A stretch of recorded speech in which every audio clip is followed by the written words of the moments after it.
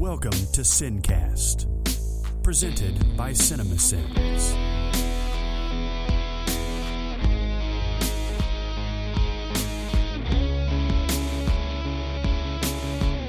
All right, everybody, welcome to the Sincast. This is Chris Atkinson from CinemaSins, joined, as always, by Jeremy Scott, the voice of CinemaSins. Hello. And Barrett Scher, music video sins writer. Hi. Hey, what's up? What's up, guys? I feel like I'm taking crazy pills! We're dicks! Lord Jesus! There was a movie that came out recently, guys, that got a wave of critical acclaim that then, after the weekend was over, got a C+ cinema score from audiences. And I had to watch this movie for myself, and that movie is called The Witch. Or as you know, a lot of people are calling it The Vitch, because it's two V's. Anyway, I stumbled through a previous podcast saying I don't know whether I like this movie or not. I think I'm just going to end up saying I don't like it. Awesome. The movie has, I think, an above 80% on Rotten Tomatoes. I think it was 88 when I saw it the first time. And that's nearly universal appeal. Amazing. I don't know where the critics lost their damn mind on this movie. I really do believe that it is more boring than anything. There's hardly any scares in it. And I just don't know what they were seeing. I have a question then. Yeah. Is it because it's so anti-modern horror? I keep hearing this word dread. Like it's very dreadful. Like it fills you with dread, but it doesn't have the jump scares that the typical horror film does now. You think going opposite on that's why people are responding to it so well? There's no doubt that the difference between this movie and all of other modern horror movies definitely gave it a good jump. The sense of dread is one thing, but something happening also needs to go on in the movie. To underscore what you're saying right now on Rotten Tomatoes, and as a clarification for anybody who wants to say Rotten Tomatoes is stupid, if you understand what Rotten Tomatoes is and how it works, then it's a useful meter. And it's at 89% with the critics, audience 52. Right. And that's about right. I think it was because it was so different from what we'd seen before. What we're seeing with most horror movies, which are a lot of jump scares and so on and so forth. But there's a way to make a movie filled with dread and then sort of make you fearful, and feel like anything can happen. But this movie never really gets to that point where you feel like anything can happen at any moment or anything. And it's just, I think it's just boring more than it is anything else. I just don't understand. I really don't understand it. I really do think, Barrett's onto something there. It's something that's completely different from what we've been seeing, but it just ultimately fails. It's not entertaining. What's interesting to me is that the people that I've seen that really liked it, are super angry about people who don't. Yeah. It's one of the more vitriolic discussions. It's a very divisive film, I think. Yeah, it really is. And I don't have a problem with people loving it or anything for whatever reason that they have for it. But just for me personally, I just don't see it. There's the movies that the horror movies I've always liked are Halloween and The Shining, and those are the two top ones for me. And obviously, The Shining, more than any movie, sets that sense of dread more than anything, and things actually happen in it, and you think there's some danger involved and everything. And yeah, I guess The Witch does set the tone pretty early, because you see it in the trailer. The baby gets kidnapped. But I don't know. That's one of like three things that happen in the movie, and it's hard. It's hard to really, the gaps are filled. There's another thing in that trailer that says, it felt like something I shouldn't be watching. And the only thing that I can think of on that, I've discussed this with a couple of people. The only thing I can think of is that there's a couple of scenes where the brother is looking at the older sister in a sexual way. And that is the only thing that I can think of about that movie where you're sitting there going, I really shouldn't be watching this. But it doesn't have much to do with the horror that's in the movie. So what do you? I don't mean to get too granular about this, but like, what is? You mentioned the Shining setting up a sense of dread, and since that's kind of like the lead with this movie with the witch, like I don't think The Shining really does. Like it's kind of more of a pervasive slow burn of just. I wouldn't say it's dreadful. Like it pops to me at different times, but is watching somebody just, it's what I equate to watching The Walking Dead now, is it's just goddamn dreadful. It's just full of like awfulness. Yeah. And I don't like watching it anymore. I know people do, but it's just like, oh man, this is just so hard to really get behind. For me, it might be a difference of what we think dread means in this context. I think it means that we know that Jack Torrance has been a bad guy before. He's abused his son and all that, and it looks like he's trying to have a fresh start, and it looks like he's trying to be a good person and all that. But the loneliness and isolation of the manor that they're in or whatever, the hotel, is making him into a horrible person, and that's what you dread during the movie. No, I get you. Yeah. But that your definition of it is perfectly valid. Thank you. So that's The Witch. The Witch is a movie that is just baffling to me, and maybe, like I said in the last time, maybe I'll have to watch it again, and I'll really get it. But do you have any movies? Do you guys have any movies like that? I did not care for The Godfather. What? Did not care for The Godfather. God, it's like the perfect movie. This is what everyone always says. It insists upon itself. What does that even mean? Oh, well, I think I've talked about it before. But you mean movies that people love but baffle me? Well, just that, I guess so. Yeah, people love, critics love, whatever. Yeah, well, I mean, the one I want to talk about most is, Seinfeld beat me to it by about maybe 20 years, but it's The English Patient. And when that movie came out, for those of you that weren't around or have never seen this movie or heard of it, it won all the Oscars, basically. I'm looking at it right now. It was such a strange year, too. It was like that was the year of all the independent movies, basically. Yeah. And so these reviews are calling it sweeping and epic and romantic. And so I took a date, right? And it's 3 hours of boring adultery. Like, nobody's happy. There's nobody that's likable. It didn't feel romantic to me in the slightest. I mean, there were times where they had sex, but everybody's cheating on everybody. And I don't know. It was just, and it's so long, and the girl never went out with me again. And so I actively hate this movie. My favorite was not to go back to Seinfeld too much, but when Elaine Bennis is describing it, she's describing it to a waitress, and she's like, and those sex scenes, I mean, come on, give me something I can use.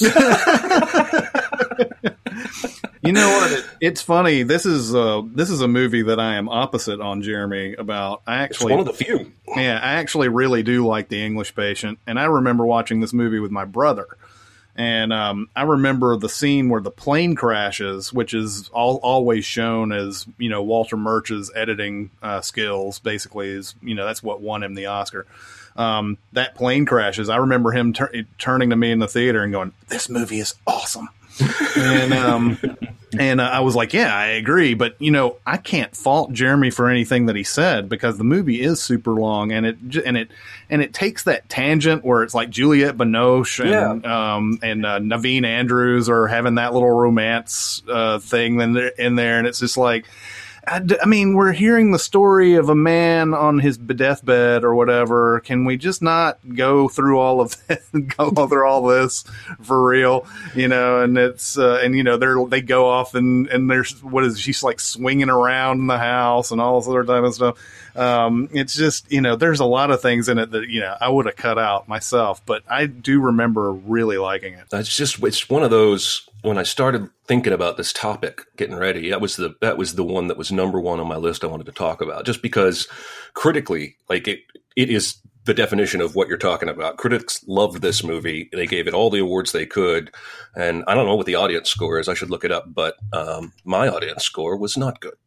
Yeah, What Oscars did it win? it won Best Picture. I mean, that was the big one. It won Best Picture, but it was the year where you had it was Fargo that it beat, and Fargo. I was rooting for Fargo to win that year, of course. But it was a lot of independent movies, like Shine was one of them, and can't remember the other couple. But it was the year. It was the year of the independent movie, and the only one that ended up not being independent was English Patient, which started off as Miramax, and then I think it ended up being Fox or something like that by the time it was over. For the record, it won Best Picture, Best Supporting Actress, Best Art Direction, Best Cinematography, Best Costume Design, Best Director, Best Film Editing, Best Original Score, Best Sound Mixing. Yeah, it was basically destined to sweep. Jerry Maguire was another one that was nominated. That was the one. That was the big one. Sony was the only big studio in that whole group. But I remember Jerry Maguire being nominated as well in that. That was just such a weird year. It was such a weird year. And so they went for the big traditional epic, even though, yeah, it is 3 hours of adultering. But Barrett, do you have a movie? Yes, I do. I've got one that it was actually really, really critically acclaimed, which is bizarre for a superhero movie and for a sequel. But it's Spider-Man 2. Oh my God! You're gonna get you're definitely gonna get opposition on this one. I agree. I knew it, and I'm gonna get opposition from the listeners too. But I'm not saying necessarily that it's a bad movie. Okay. But I think it's overrated relative to how people are framing it. Specifically, and I've gone back and I've watched it. It's one of those movies that I really want to like. I think we've talked about it a little bit before of like, maybe if I give it another shot, like it's really going to kick in this time. And it's certainly not bad in relation to like Spider-Man 3, which I absolutely hate. Yeah. But the second one bothers me. Here's the main thing that really kills me. The thing that gets praised the most about this movie is Alfred Molina's performance, right? Right. As Doc Ock. And there's just so many moments in there that are just absurd to me about that performance. The overall thing that bothers me is that he goes from really good and really pleasant to struggling with becoming evil to super fucking evil. To like all of the evil, and not just all of the evil just to Spider-Man. Like he's like Dick evil. Like the train scene. What is the purpose of the train scene? To cause mayhem? It's not to specifically kill Spider-Man. It's actually just to like fuck with a bunch of New Yorkers, right? he goes in, and he rips off the throttle, and he hands it to Spider-Man as he's leaving through one of his mechanical arms. He's like, "Here you go, man," and then pieces out. And then, off goes the train. And he's just being a dick. Like, he's not being like any sort of master plan on that. But it's little Alfred Molina, who I love as an actor in general. I'll give you one more example of his performance. Like, he'll literally in that famous scene where he comes in and throws the car into the cafe when Peter Parker and Mary Jane are having, lunch and reconciling and stuff like that. He throws the car, and it was in the trailer, and it's that slow motion. It's a gorgeous shot and everything. Mm-hmm. After he goes through all that mayhem and says, "I need you to get Spider-Man and meet me on the clock tower at 3:30," and that kind of thing. He's holding Peter Parker up with one of his mechanical arms, and he literally uses one of his mechanical arms to take off his sunglasses. Meanwhile, he's got like a hand free as he's like pointing and gesturing to Tobey Maguire. But he uses this, and then he uses his regular hands to put them back on. I think it's funny that that's what bothers you about that scene, because like he could have killed them with that fucking car. It. No kidding. And he should have killed Tobey Maguire or Peter Parker in that scene, throwing him up against the wall after requesting that he get Spider-Man to meet him. He kills Peter Parker. He ragdolls him. Yeah, exactly. He's under a pile of rubble. It's funny that it's funny because I still hold Spider-Man 2 up as one of the best comic book movies that have been made. But But when we send that movie, there are a lot of the things that you just brought up a bunch of memories about certain things in the movie that just, I'm like, just like a little bit, especially the train scene where he's throwing people individually off one by one. And then he just decides that's enough. He throws two off. Yeah. And then he's like, well, I guess he solved that problem. And he moves on to ripping off the throttle. Yeah. Basically he rips off Skynet and only sends one person. And, and it's like, it's just, come on, can you make it harder for the superhero to succeed in this?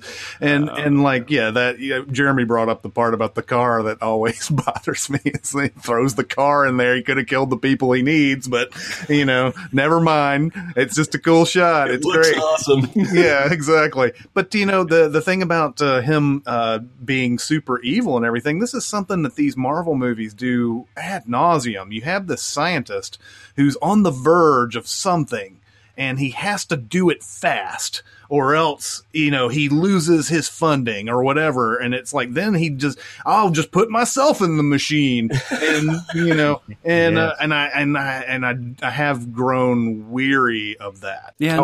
And then he turns back good at the very last minute because Peter Parker asks him nicely. Well, that is a theme through all the movies, right? Like all the Spider-Man movies, they all have a villain who, for at least a glimmer at the end, realizes how evil they've become and has a change of heart. The third one has the Sandman, who's not entirely bad, and then even Harry's dad was like, "Don't tell Harry." He sort of realized, or whatever he says right there before he dies.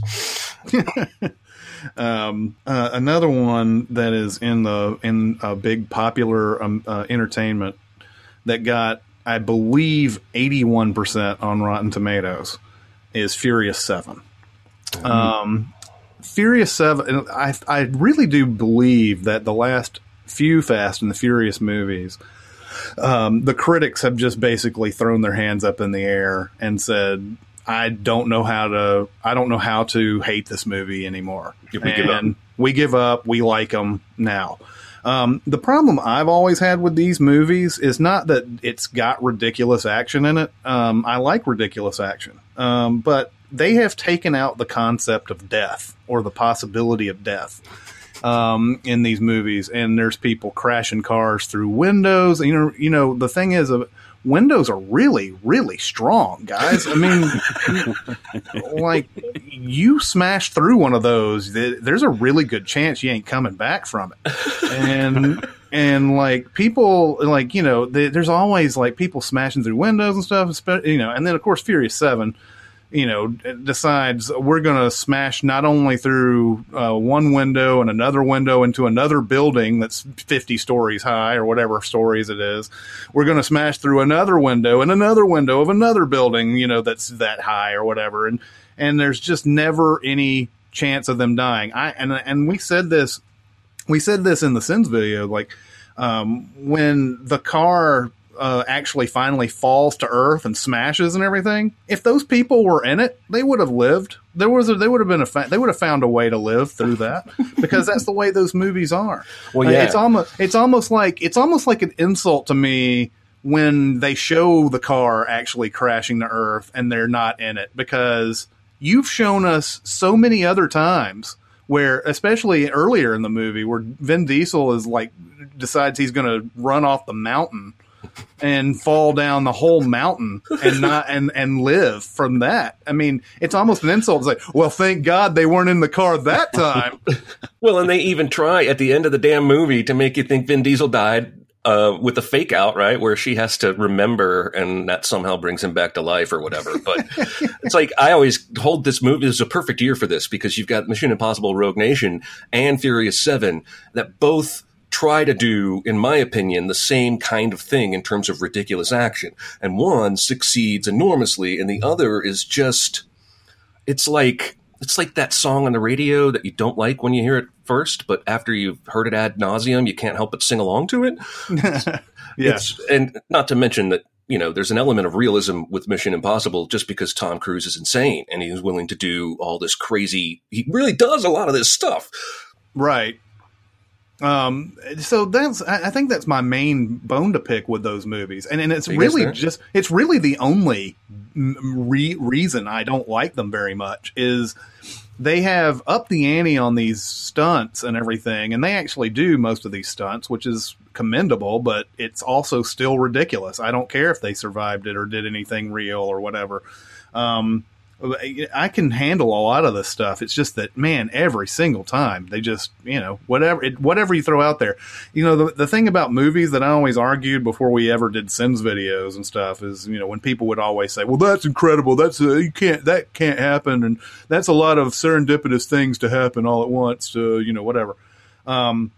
I think I can take that for one movie, one story, but this is now 7 movies that they've done, unbelievably. Well, actually, since they started doing the heist movies more than the racing movies or whatever, they've done it for 4 movies now, where they've 2 hours filled with unsurvivable stunts, and now I can't. It's too much. So they're raising the stunts and eliminating the stakes. Exactly. Exactly. Do you guys have any others that you... Oh, man, I have 15. I'm just going to... I mean, Okay. I got a lot. I'm Go not going for to it. talk about all of them, but Sure. here's another one that is kind of recent. American Hustle. Good one. And now, I think the audience was a little more mixed like me, but the critics loved it, and it was nominated for a lot of awards, and I like all the people in it. But it just does nothing for me. I am completely unmoved by this story, and it may just be because everyone looks so terrible, except for 1 or 2 people. But Christian Bale's uncomfortable to watch in this movie. Yeah, that's a movie that's really... I'm kind of with you on that. I think I may have liked it a little bit better than you did, but it... Yeah, I know what you mean. It's a movie that's not nearly as great as it's being sent up to be. It's almost like because everybody got on that David O. Russell train with Silver Linings Playbook, that they gave this one even more of a boost. Well, and The Fighter right before that too, right? Right, The Fighter before that. It's got that ensemble cachet too, right? Having all these like we were talking about with Paul Thomas Anderson, all these amazing talents in one centralized location that they can kind of show off for each other, right? Yeah. I mean, it's an acting showpiece, and I don't even know if anybody's acting performance is bad. It's something about the movie that just never pulls me in. It keeps me at bay. I will say, though, the one scene with Bradley Cooper making fun of Louis C.K. makes me laugh a lot, just because of how he completely just destroying him on that. Of course, it's set up just before, it's something where it sets up just before that, where Bradley Cooper gets his comeuppance. But I love the way he's mocking Louis C.K.'s character in that. But American Hustle is another one that I've heard other people say that too. It's just there's something about it. I can't quite put my finger on it. Barrett, you got another one? Yeah, I got one that's pretty recent too that we touched on a little bit before. Django Unchained. Ooh, good one. Again, this is something that I wouldn't say out of hand is a bad movie, but I didn't like it hardly at all. There was just a few parts that I actually really liked. The dialogue, Leo's performance is great. Christoph Waltz is great, but the dialogue overall is not doing it for me. The ultra violence, the racial insensitivity that they're almost wallowing in is not good. And it's really, really long. It's almost like English Patient long, and it's too long it looks like to fit in just an ill-advised cameo from Quentin Tarantino. There's a very definitive endpoint to that movie, and then you look back on it 45 minutes later and you're like, hey, wow, that would have been awesome if it ended right there. Django Unchained is a movie that I remember when it was out, some of the younger workers at the movie theater that I worked with thought this was Tarantino's best movie. What? And I was I was struggling to understand why that was the case. And it might just be the fact that it's a revenge tale. It's a slave who got revenge, and that's the ultimate reason why people like it so much. It's we taught them slave owners. Yeah, we get it Quentin, though, right? We get that you like blaxploitation and you like spaghetti westerns and that kind of thing, but there's a reason that they're not made much anymore, right? I mean, I didn't hate that movie. I didn't love that movie. It's one of those in Quentin's resume that's just there for me. I don't feel myself compelled to go back to it. I have a tangent, by the way, about Django Unchained. Django Unchained, for me, will always be the movie in which this woman came out and fainted 6 or 7 times in front of me. And it wasn't because of the movie. She was going to the bathroom. See, and of course, this always happens towards the end of your shift. It never happens, like, at 2:00 or something like that. But I'm like making one last little walkthrough of the movie theater as an usher manager or whatever. And out of the theater for Django Unchained, this woman comes out and she's going to the bathroom and there's nobody else around. And she starts talking to me, and then she faints and falls straight to the ground, head hitting hard, all this other type of stuff. And I was like, holy crap. And so, like, I call over the radio and tell the guy at customer service to call 911 and all this other stuff. But she keeps trying to get up. She keeps getting up, and then, like, she'll walk a couple of steps and then suddenly just completely frozen falls down to the ground. And she was getting into the bathroom and like there's a trash can that was inside on the corner of it. And she was like dangerously close to that and falling and hitting her head on that. And like, she kept doing it. And like, I'm sitting there like nobody else is coming out. And I'm like, I'm telling the guy, customer service to dial 911. Hardly anybody else comes out and witnesses this. And it's almost like this, just like when I tell this story, it feels like it didn't happen because nobody was there to witness it for me and everything. So I look like a crazy person a lot of times. And like the woman, when she finally comes to enough to get into the bathroom and everything, she's like, can I go back into the theater? And I was like, no, you can't. You can't do it. No, hell no. And she's like, well, could you tell my husband that I'm out here? And I was like, okay. And I went in there and I found him and he comes out and he's all pissed off and everything and like making weird accusations like, why didn't anybody tell me this? Like I was, like anybody was supposed to know that he was the husband out of 200 people and all this stuff. And like, so then the ambulance shows up and they decide not to use it. The guy is like so pissed off. Apparently, I mean, either the girl's never like told her husband about this or about her condition or whatever it is that she's doing. Who knows? But, I was really racked with like, what was the right thing to do in that situation? Should I have let her back in the movie theater with her husband while she's like falling down and stuff? And oh my God, it was the craziest thing I've ever seen. And nobody was, like I said, nobody was around to witness it. Since it wasn't real, you don't have to worry about it. Exactly. Since it wasn't real, I can just do this podcast knowing that and not have to go and seek mental professionals. I think we should keep that story in this podcast as evidence that we should do a whole podcast down the road of movie theater stories. Yeah, absolutely. And we might even want to save it for a later time if you want to. But that's a teaser, baby. Yeah. Teaser. Anyway, Jeremy, do you have another one? Go ahead. Oh, yeah. I'll go all day. I do have one that doesn't qualify for this discussion, but somebody asked a question about it, so I'm going to sneak it in at the end when we do questions. All right. Here's another one that was critically acclaimed that I don't get, and it's Atonement. Oh, yeah. That's a really good one. And again, I think the actors in it are good. I think the performances are good. I don't know why anyone would want to watch this story. It's a very disturbing, like uncomfortable, dark story that it is not romantic. I mean, I guess somebody sees romance in it somewhere, but like it's just depressing. It's like, hey, go feel bad for 2 hours. Oh, but that dress though, that dress though, that was, what? That's the thing about movies like that is there's always that one thing that somebody holds on to, and it's like Keira Knightley's dress. That was amazing. Let's call the whole movie good because of that.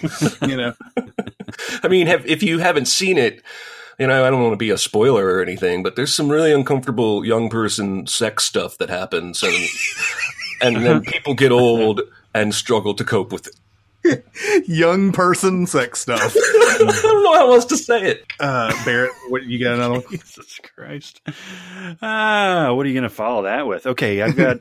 Do you want one that is probably an unpopular opinion, or one that's pretty solid? You've gone unpopular opinion all day. You might as well put the hammer down and keep going. The Hangover. Oh, Hangover. Ooh, The Hangover. Okay. I went through that the first time that I watched The Hangover, and probably ever since, unless I was severely drunk, I did not laugh once. It was just, all right, so there were some mitigating circumstances. It was another one where I saw it fairly late in the game and was told over and over and over about how amazingly funny this movie was. Mm-hmm. But to me, it was just another pedantic Vegas amnesia story with a little bit of Todd Phillips thrown into it and brilliant actors. It's the opposite of the Alfred Molina thing. I think the performances were terrific all around. But I just thought conceptually it was just like tired jokes and just like, okay, we get it. All right. You did some crazy shit last night. Let's piece this all together and everything. And it wasn't new and it wasn't inventive, especially in the way that it was kind of presented to the American public of like, oh man, this is innovative. This is something that'll really hit you, out of the blue. And it did none of that for me. And they made 3 of them. Yeah. Well, yeah. And don't even get started on the diminishing returns from the sequels, obviously, where they just copy the same. Yeah. I will say the Hangover is overrated for sure. But there are some moments that I did laugh in this movie several times, especially like Bradley Cooper doing some things in this that just it always surprises me. I love the part where they're looking at the videotape of them stealing the tiger out of Mike Tyson's mansion, and there's a point where Cooper turns to Tyson. He's like, you know what? These creatures are so majestic and everything. And then they go over to the video, and Bradley Cooper's like, I'm gonna fuck this tiger. And he's sitting there like, and it's so funny to me because it's they're so drunk and they have no idea how much danger they're in and everything. And there's just this crazy stuff. And there's that scene during the, when Zach Galifianakis is basically playing Rain Man. He's doing all these things. And like, there's the part where there's all this cutting and editing and everything. And there's that lone shot of Bradley Cooper flipping off the cameras. And it's just so audacious to me that he does that. And it's funny to me every time. But I totally understand what you're saying about that movie. Yeah, it's not a movie that I enjoyed as much the second time I saw it as I did the first. And I wouldn't say I loved it. I laughed plenty, but it's not, having come just, 10, 11 months after Tropic Thunder, it was not as funny as that for me at all. Like, I roared through that whole movie. Oh yeah, for sure. It was terrific. Okay, so here's one. Have you guys seen Pan's Labyrinth? Yeah. No. You haven't seen. Okay, Barrett, you have? Yeah. Do you like Pan's Labyrinth? I like Pan's Labyrinth. I didn't love it, and I agree with you if you're saying that it's wildly overrated. Well, yeah. I actually watched it this morning just to sort of, I guess at the expense of possibly liking it and then not having a movie to talk about. But it's a good morning movie. Spanish Civil War. Sure. Fascism and but I watched it again just to go back over the movie. It's 10 years old now. That's hard to believe. But I was trying to put my finger on why I didn't like this movie as much as everybody else did. And the critics, I believe Rotten Tomatoes, that was 95% on Rotten Tomatoes. When you see the people percentage, it's 91% of people love it. That sounds about right.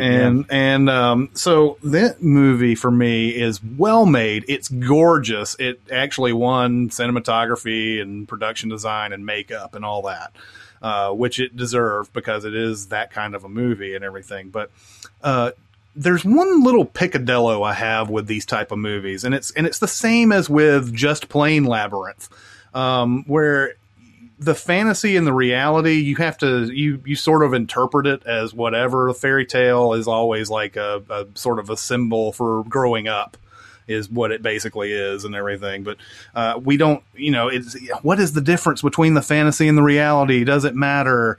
There's that scene where she puts a mandrake root underneath her mom's bed, like in a bowl of milk or something, and that starts making her better for some reason. And then but the main, and then there's a scene where the captain, the guy who plays the captain, is really great. Sergi Lopez is his name. Yeah.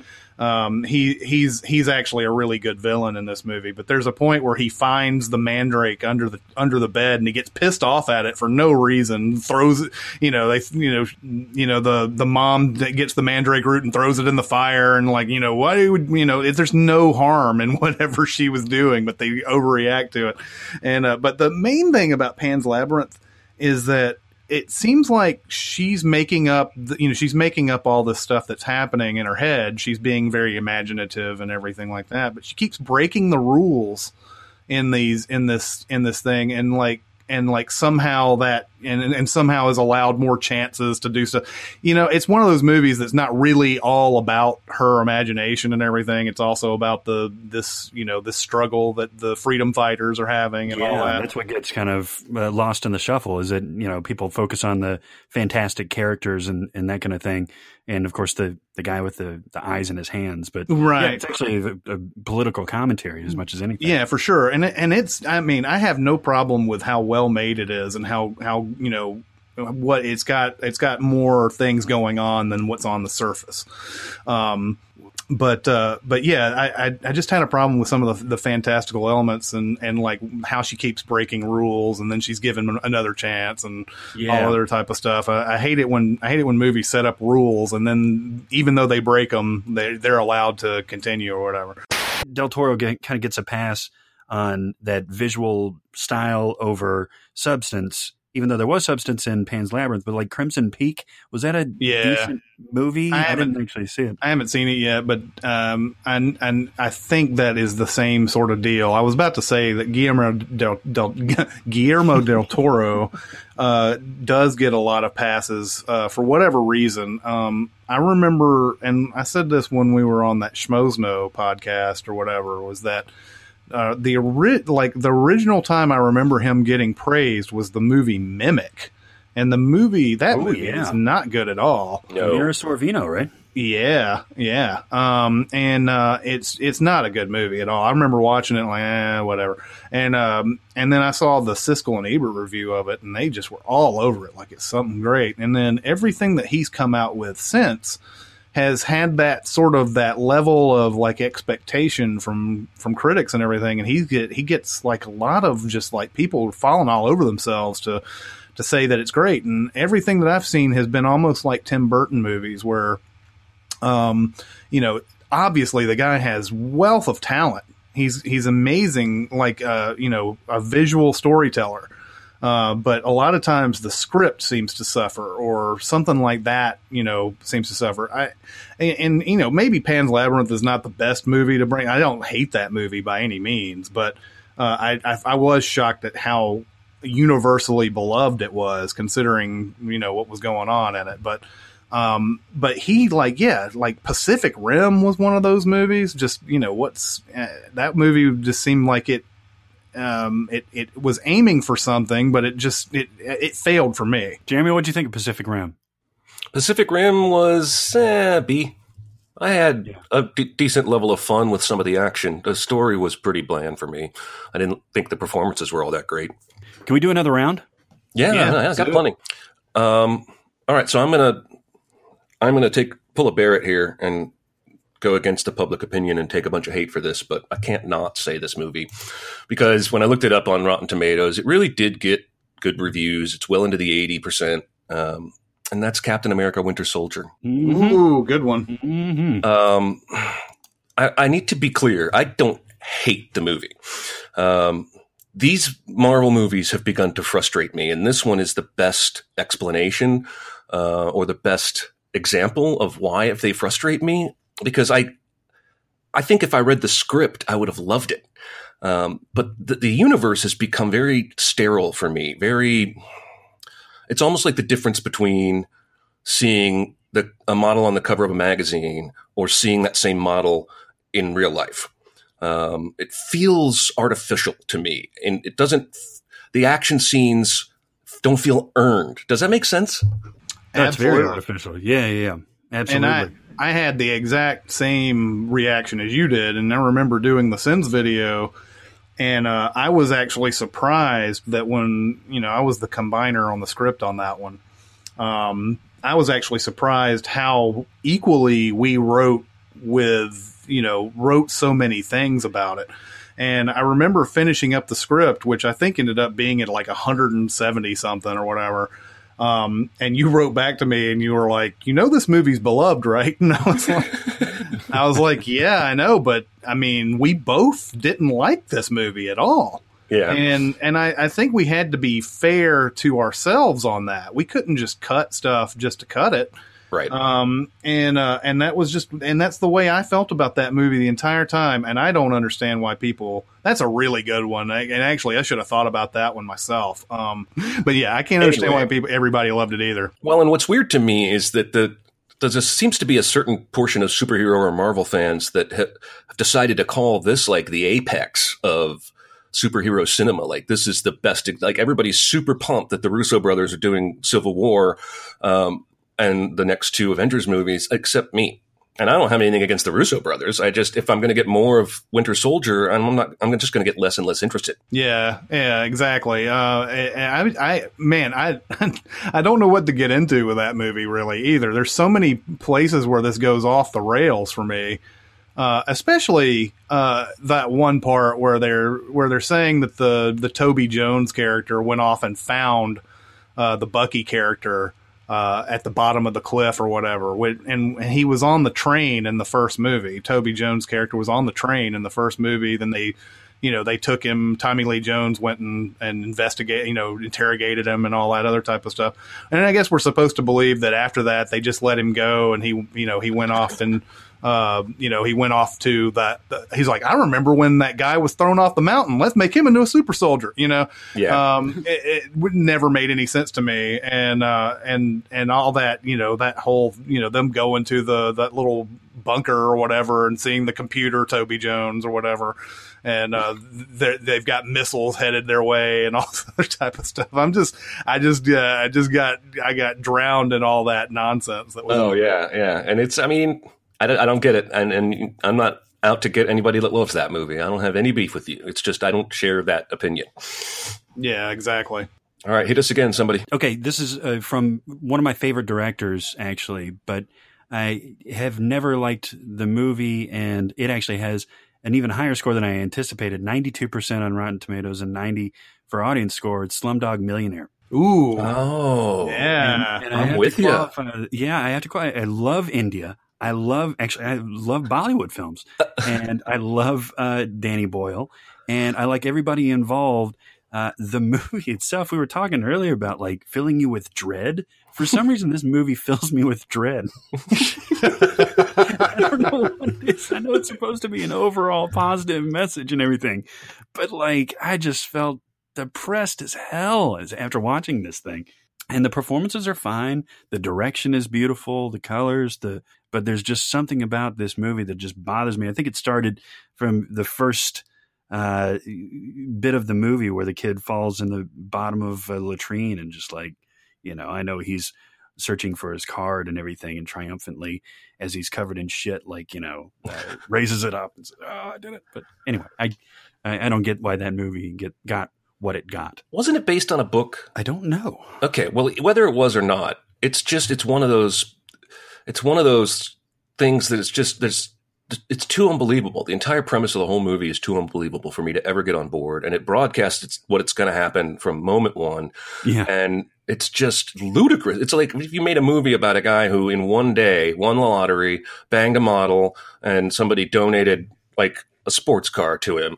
The end. Like, it's just like, watch The Luckiest Guy Ever. There's no drama to it. It's basically Ethan Embry in Vegas Vacation. That's what happens with this guy in that. I was thinking Richard Pryor and Brewster's Millions. Oh, yeah, for sure.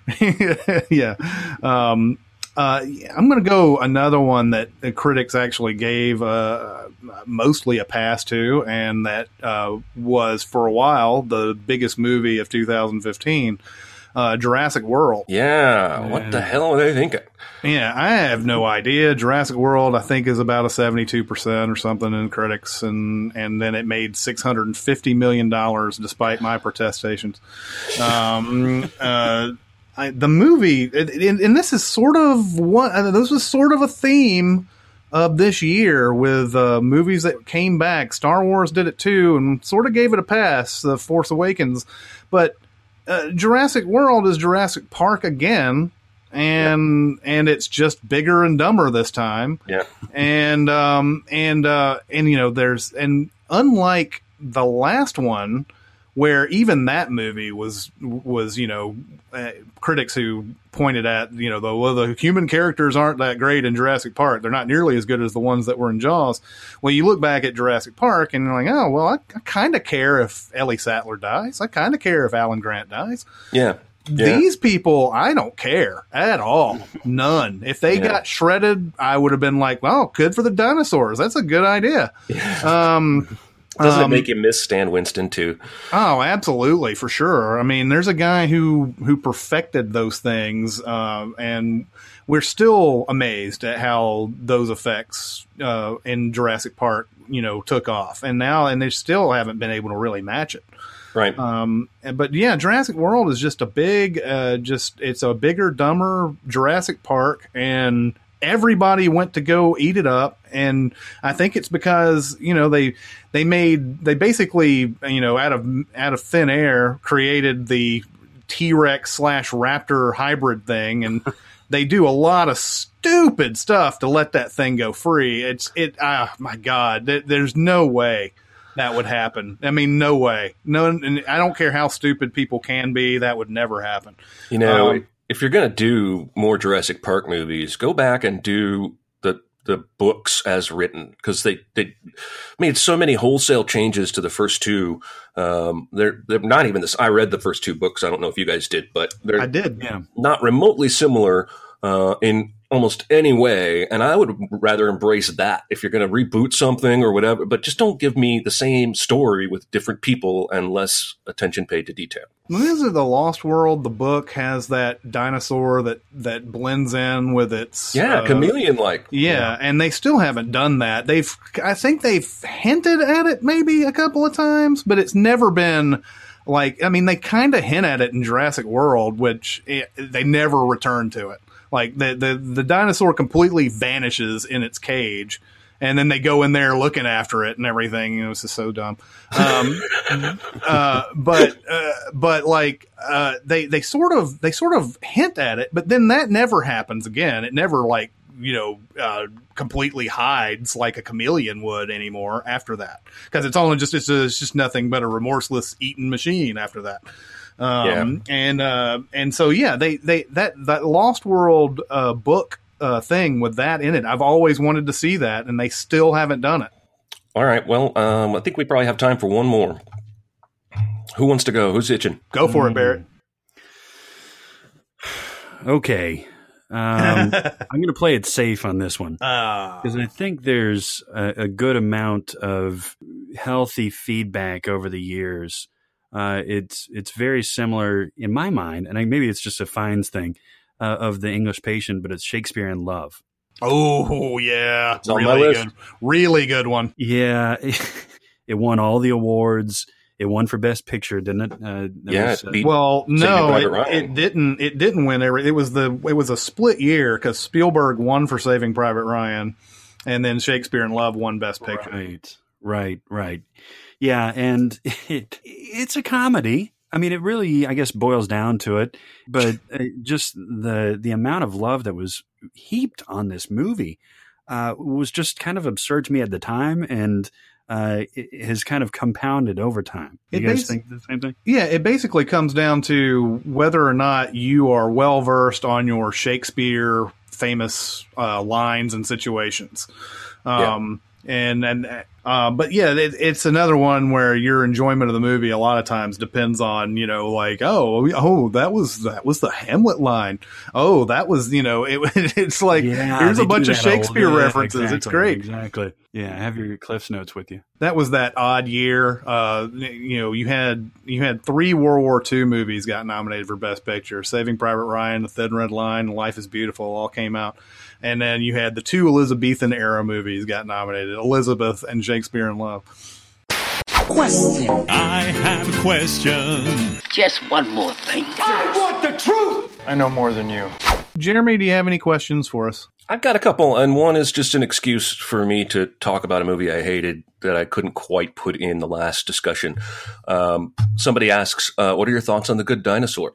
I have not seen this yet. Have you seen it, Barrett? No, I haven't. Okay. Well, then allow me to take the floor. On Rotten Tomatoes, it's a 76 critic, 68 audience. The audience is closer to right. I'd give it like a 40. I will say, in the movie's defense, it is one of the most gorgeous Pixar movies ever. There are shots in here that if I wasn't so angry at the movie by this point, would have dropped my jaw. But these movies take a long time to make, like years, right? How did you not, at some point along the way, realize you were making The Lion King with dinosaurs? This movie is The Lion King with dinosaurs, and you will see so many parallels once you watch it in that way. You will not be able to unsee it. Down to the father dying, being washed away by water instead of, buffalo or whatever the fuck, appearing to the kid at the end in a vision to encourage and inspire him. I was so upset at this movie that I really wanted to like that I'm going to go out and make disciples. I'm going to tell other people to hate this movie. I will say that I haven't seen it, but it did seem like a Pixar movie that they were just kind of brushing under the rug a little bit. Well, they recast it like 6 months before release. Oh, really? I didn't even know about that. Yeah, they recast all the voices. And it felt like, it felt like they were dumping it, because remember, Pixar usually comes out with a big tentpole movie a year, once a year. Yeah. And they came out with Inside Out over the summer, and that was their big movie. And then suddenly there's this other one, and you didn't see very many trailers for it, and it wasn't very prominent, and it didn't seem like they were proud of it. And they said, well, let's dump it on Thanksgiving and see if people come see it anyway. And that's exactly, that's what I was going to say. Like, I am the prime demographic for advertising for this. I've got an 8-year-old son. I barely heard anything about this. And I would have heard it because he would have told me about it every day, like he did Inside Out for the preceding 3 months before we saw it. So, I heard barely anything about it. So it's a weird marketing strategy. It completely wastes a really good premise. Like the opening shot of the asteroid that killed the dinosaurs actually misses Earth, and the dinosaurs shrug at it and go back to life. What would life be like with dinosaurs and humans on the same planet? And what they give us is a feral child who grunts, and he hangs out with the dinosaur for a little bit. But they don't explore that at all, except that the dinosaurs fucking farm corn and shit. But, God, the movie was so disappointing to me. I'm actively going to try and encourage people to hate it. And this is something also, we'll probably have to have a topic one day about how Pixar has started to fall off since Disney officially made them, bought them back out into the company and put John Lasseter at the head of the animation department and all that, where, it seems like all the good stuff is going towards Disney Animation now, and all the other stuff is going towards Pixar. Well, and Disney Animation's killing it, right? I mean, I didn't love Frozen, but if you count Frozen and Wreck-It Ralph and Big Hero 6, and now apparently Zootopia is a home run, they're beating Pixar's ass lately. Yeah, and those are movies that usually normally would have been Pixar movies, and now they're the Disney Animation, and it's almost like somebody's out with a grudge on that. Well, Pixar was upstaging us all this time. Now let's just make them come out with stupid sequels and like horrible original movies. Inside Out was good though. but it was, that all the other stuff they're coming out. I don't even think this Finding Dory is going to be good. I think Inside Out was terrific, actually. No, it was a return to form, but there was a point where they were, they were coming out with stuff that was just amazing. The Ratatouille, WALL-E, Incredibles, the Prime, Up era was the best, and when Up, I thought they had turned another corner. Like they were already good, and then they with Up, it seemed like they were going in an even higher direction. And then like that whole thing with Disney happened, and then suddenly it was like, well, they've been commissioned to make Toy Story 3 and Monsters 2 and Cars 2 and all that. So maybe another topic for another time. Maybe we said what we need to say about it. This one seems kind of fun to me. If you had the power to keep one intellectual property from being remade or get another sequel, basically erase it from existence or stop it, what would you choose? And I'll start off while you guys ponder, because I'm going to go with something that was just confirmed yesterday to be a real thing. And that's the Men in Black 23 Jump Street crossover film. Okay. They have hired a guy who wrote Edge of Tomorrow, which I read last night online. Doug Liman apparently threw out 2/3 of the script and rewrote it. Okay. And he's going to write a movie that will cross over the Men in Black and 21 Jump Street universes. And I just want to say, please don't do this. Please don't do this. Yeah, it seems like a sort of, you've already kind of ruined Men in Black as it is, but you're ruining the sort of the momentum of Jump Street. But I imagine Jump Street basically overtakes Men in Black in as far as style is concerned in a movie like that, right? I don't know, but it's the reason it bothers me is that it's a stunt. It's a stunt. It's not a movie. This is not what movies should be about. You're going to get butts in the seats out of pure stuntness and curiosity, and it really rubs me the wrong way. And I think such a weird combination. Well, it is. It is a weird combination, and I don't know what you're gonna do with that. But I mean, let's take this to its logical conclusion. If it succeeds, they're going to do more of this kind of thing, and they're going to start making Die Hard plus, I don't know, Mars Attacks. That's the other thing, is that you have not only the combo thing will start happening if it's a successful movie, but you also you reboot Men in Black again, basically, right, where you don't need to do much. You can't do much more with that, but they will come out with another standalone Men in Black movie because it'll be a part of that quote unquote universe. I think that's what they're doing. I think that the end of 22 Jump Street takes things to this ridiculous level, right? With all the sequels. Yeah. And I think they may see that as a franchise that's fading. Like, we're not going to get those 2 stars back for 6 of these movies. So maybe we do a combo here as a way to jumpstart Men in Black back to life. I don't know, but it's just, it reeks of non-art.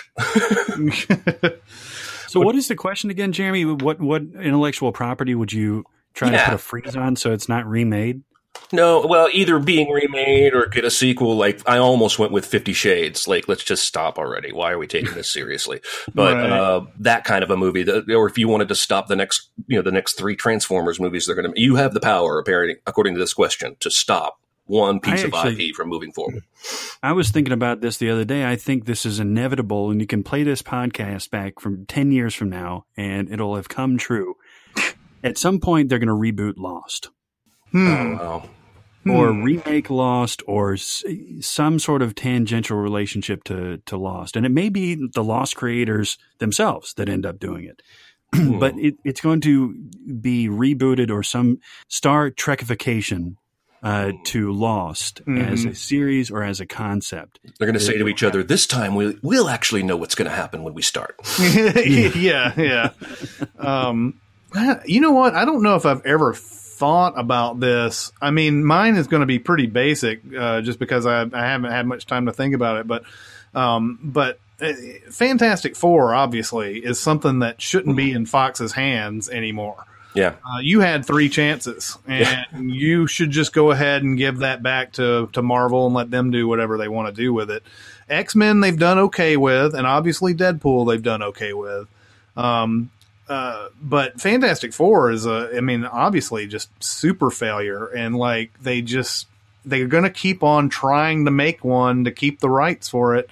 And are we going to just keep seeing them get their powers again? Like, let's keep doing this origin story.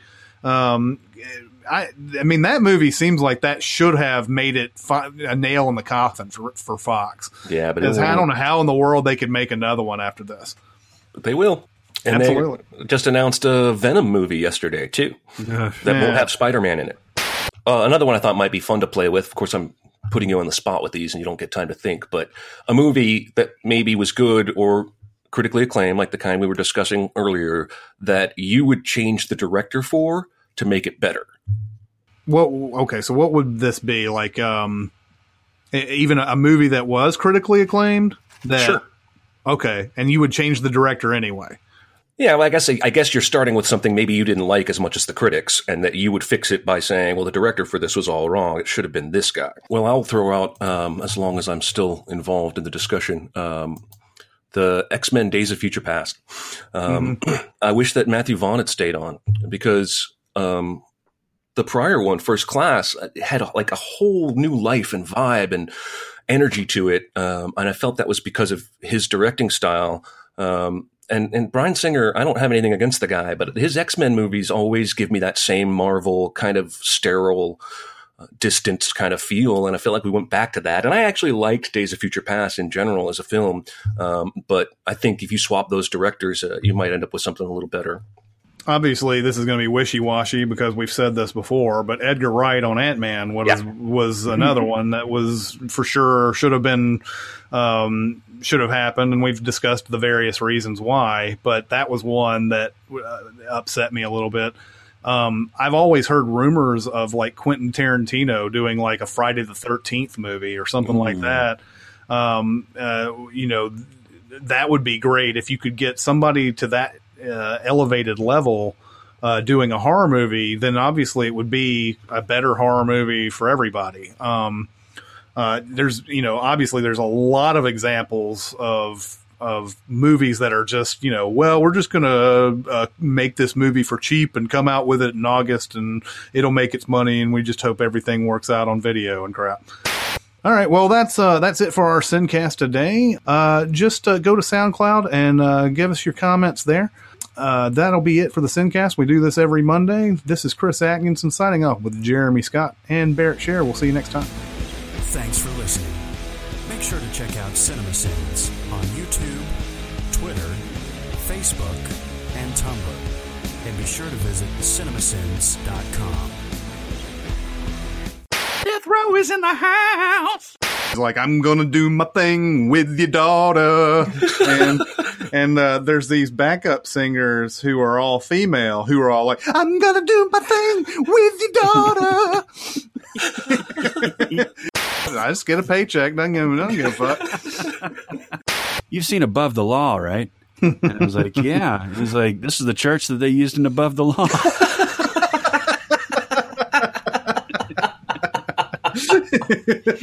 Yes. It's so